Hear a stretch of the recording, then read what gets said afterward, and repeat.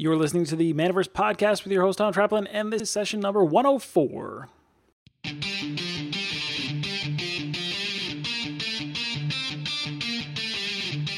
All right, everybody, welcome to another episode of the Manaverse Podcast. I'm your host, Tom Traplin, and today we're going to talk about the allocation situation, the way things have been going for the past, a few years, and just the way distribution seems to be working right now. We're going to go over... We're going to read through a post that Dave Salisbury, the owner of Fanboy3, he put up on Facebook as of this morning.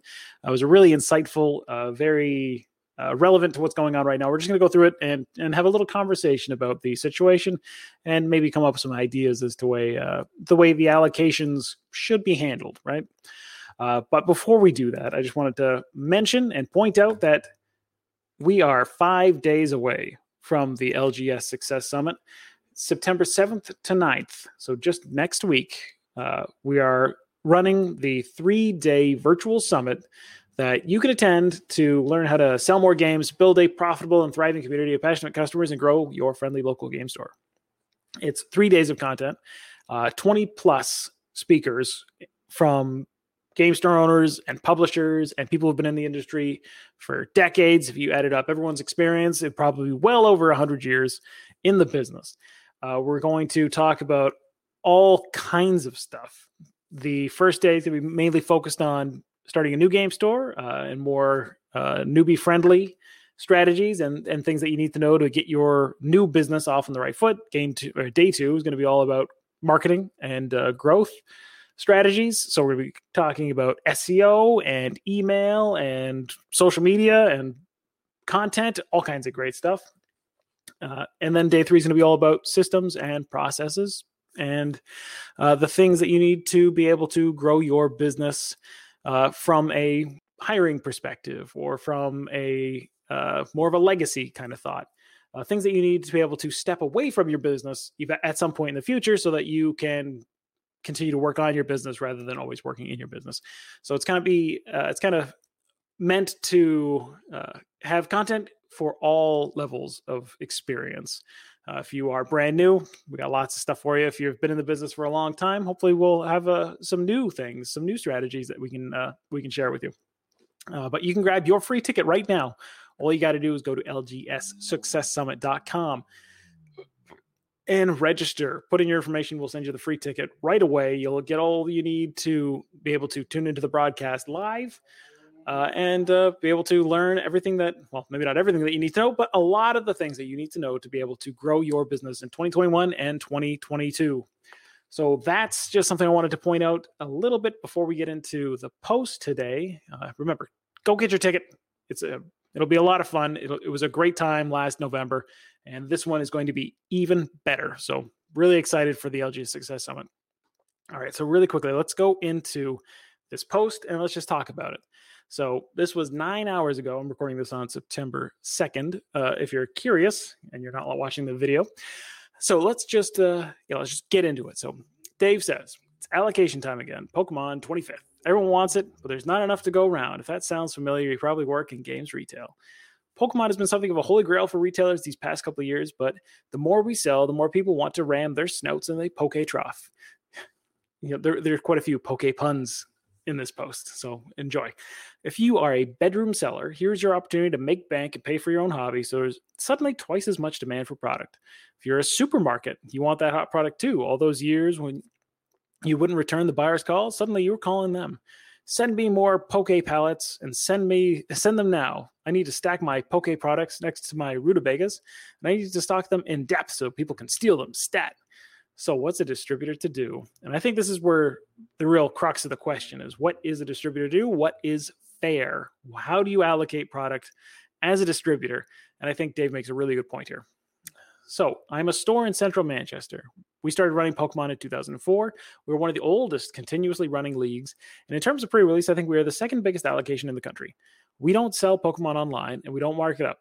But since 2004, we now have 3 stores within 1 minute of us that also stock Pokemon. Go 20 minutes out and there are another 3. Go an hour out and there are more than 50. They did not spend 17 years building Manchester's Pokemon community. Support for a community is support for a brand.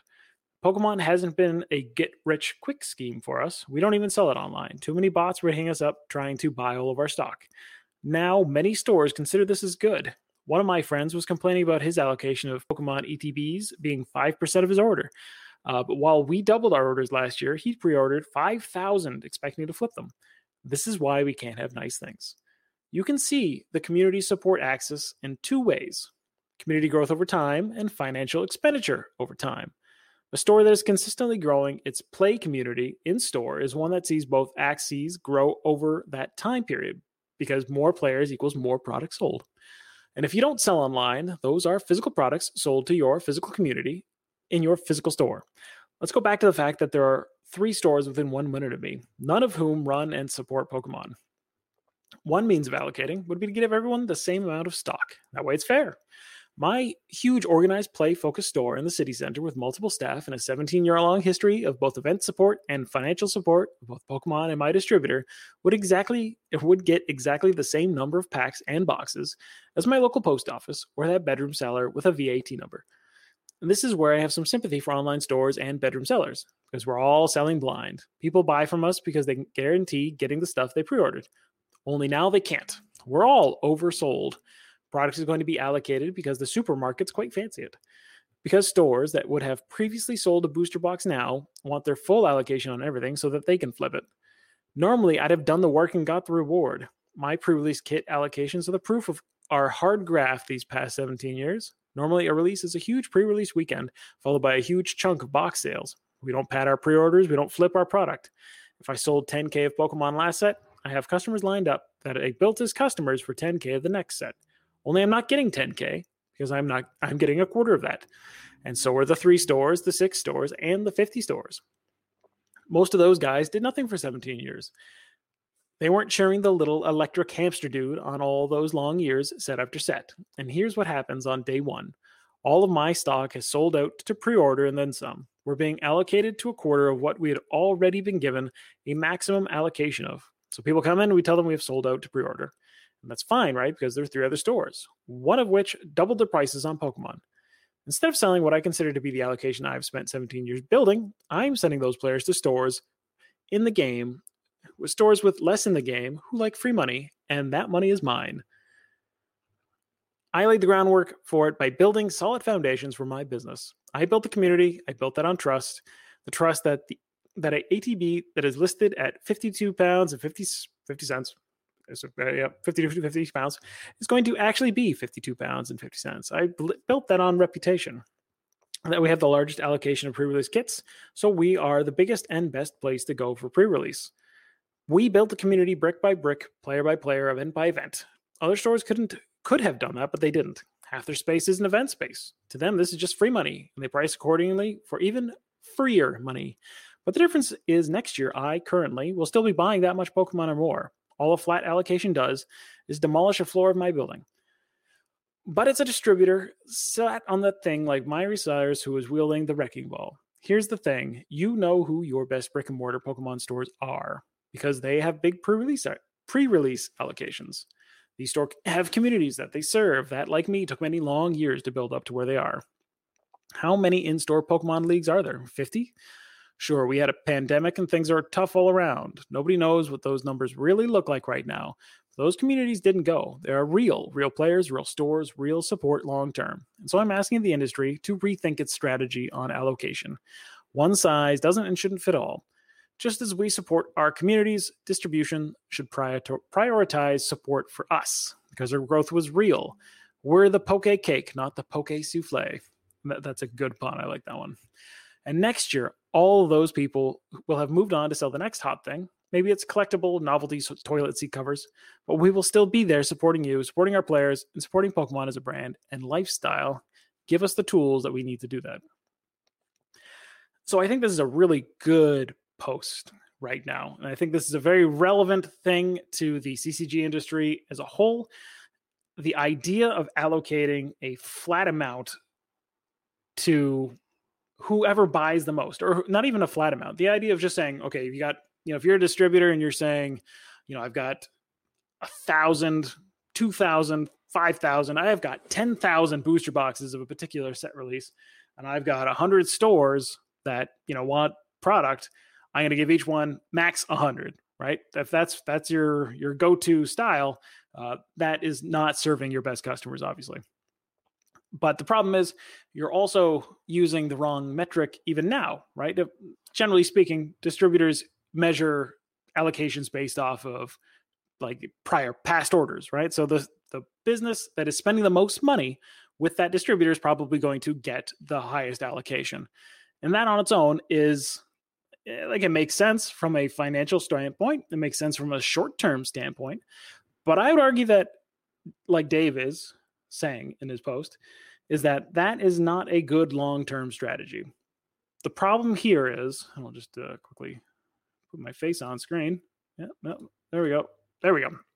So the problem here is that the game doesn't exist. I think this is one of the points that Dave is making in his post. The game, Pokemon, especially since that's the subject right here, Pokemon, the game, doesn't really exist, at least the card game doesn't exist, without the shops that are promoting it, without the shops that are supporting it, doing the leagues, doing the events, building the community, teaching new players how to play. Like, without that, and without that being the case, like you said, for the past 17 years, without him doing that, there would not be a community in his area for all those businesses to sell to. So all these establishments that are getting all of these booster boxes in attempts to flip them because they realize that, this thing's a hot commodity. They are going to be able to purchase these and move them real quick and make a, sizable profit doing it, most likely. They know that they're going to be able to sell to those players because Dave's already put in the work. He's already created the community. He's already created the demand that, this supply is serving.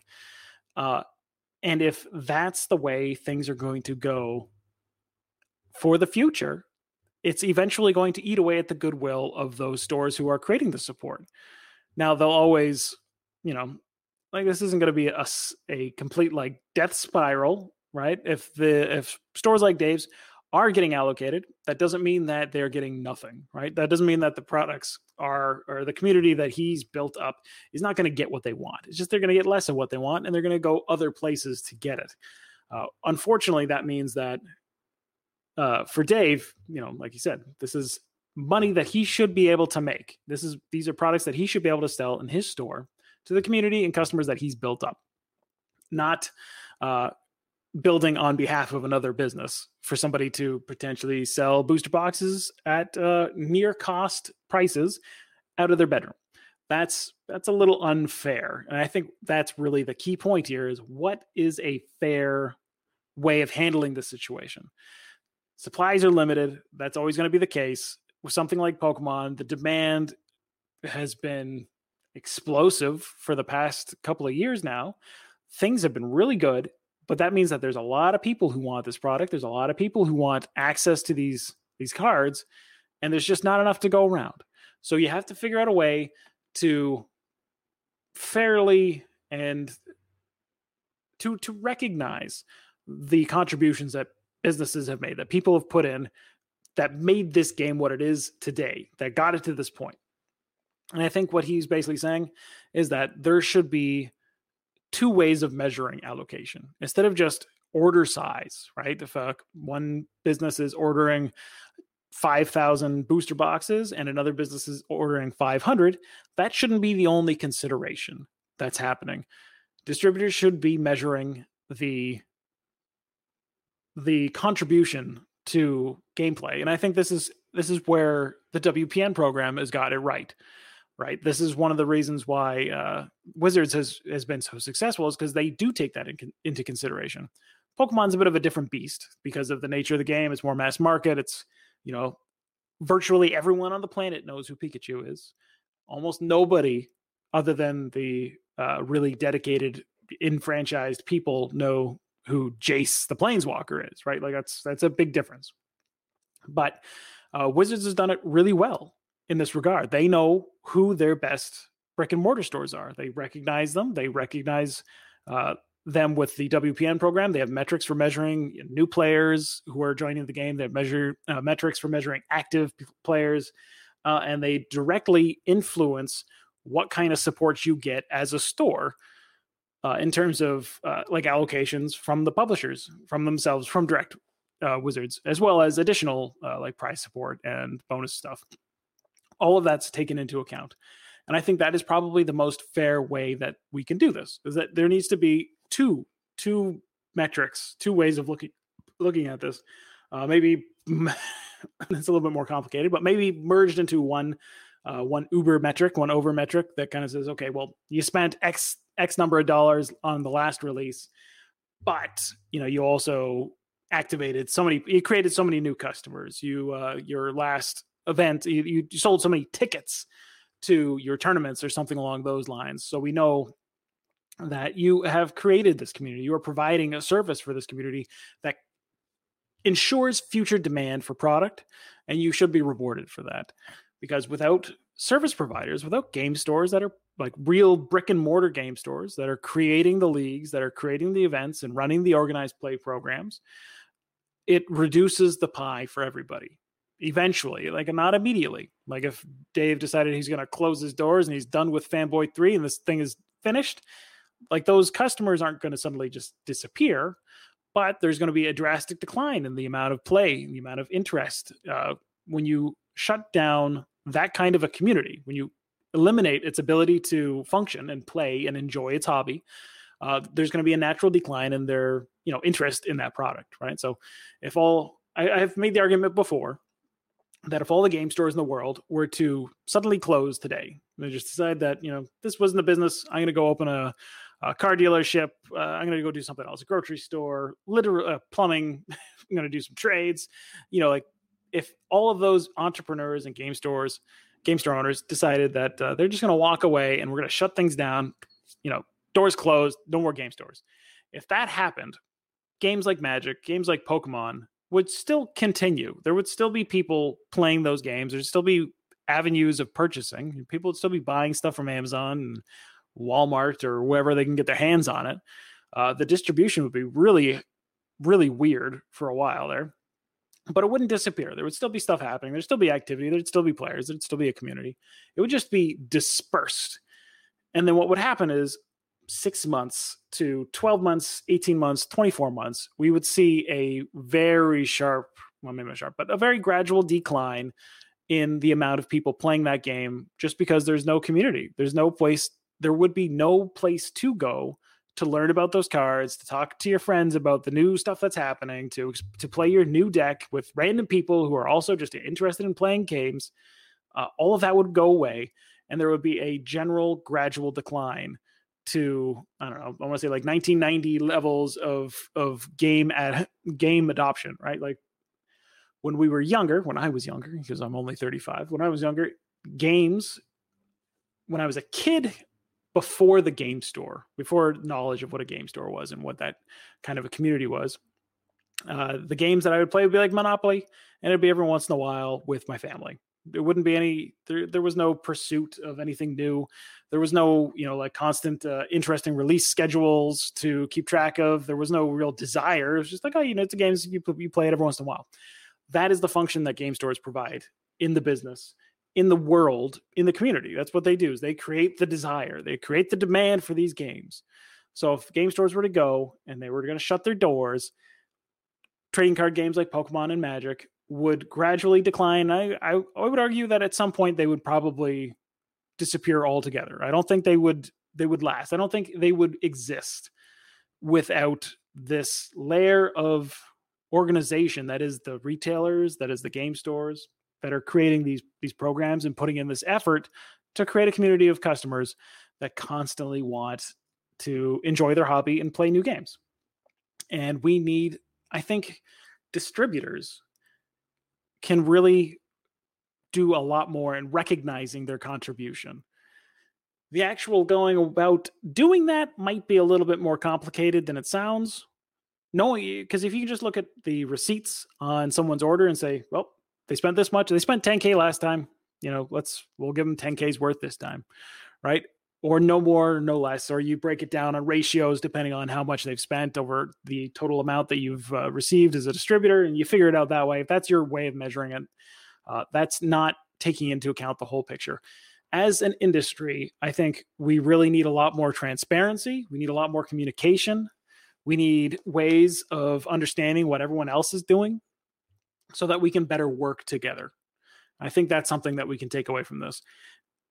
Like, again, I want to reference the WPN and the way that they've structured things. I think they have it right. They know what they're talking about. They've established a great program that really does measure a local game store's impact on their community, and it rewards them well. Maybe not perfectly. It's a work in progress, as everything always is. But it's certainly better than just saying, well, you spent $20,000 in the last release, so that's all you're getting this time, or maybe like 21 or 22,000. We'll give you a 10% extra and see how you do with it. If that's the only thing that they would measure, then Amazon sellers would be decimating. They would be getting the whole allocation. Everybody would be going to Amazon because that's where they would go. You'd be able to flip it for an extra $1 per box, and somebody would be moving 5,000, 10,000 boxes at a fraction of a price just to make it all up in volume. But like I said, long term, the game will die. All trading card games will decline without supporting the game stores that make them what they are. So those are my thoughts. I thought Dave's post was really relevant to what's going on right now. I'm sure if you're listening to this and you're in the business, you're probably thinking, oh man, like I really wish I could get some more Pokemon cards myself. What do you think about distribution and allocation? How is it impacting your business? How is it affecting you? Am I way off base with my assessment on the community? Does it matter that much? Is it just, I just want to know your thoughts. Let me know what you think about this. I would be happy to have a conversation with somebody, but that's my thoughts right now. I think Dave's spot on with his assessment of the situation. And I think there's a lot of things that we can do just as a collective, as a group, all working towards the same sort of thing, playing in the same kind of sandbox. There's a lot that we can do to better work together and make everyone's boat rise a little bit higher. So those are my thoughts today. If you want to communicate with me, if you want to send me an email, you can always do that, tom@manaversaga.com. If you haven't signed up for your LGS Success Summit ticket, please do. Come join us. It's going to be a lot of fun. It's going to be you and hundreds of other game store owners. Great opportunities for you to interact with the speakers, to ask them questions. There are Q&As after every session. It's going to be it's just an excellent opportunity to learn new strategies to grow your game store, whether or not you've opened the doors or not, or if you've been in business for 10 years, there's always something new to learn. And it's always a great opportunity to just meet new people and interact with your peers. It's a lot of fun. So go to lgssuccesssummit.com, grab your ticket today, and yeah, we'll talk to you again. Well, not only will I talk to you again in the next episode, I will see you at the LGS Success Summit in 5 days. Make sure you go get your ticket. All right, talk to you guys later.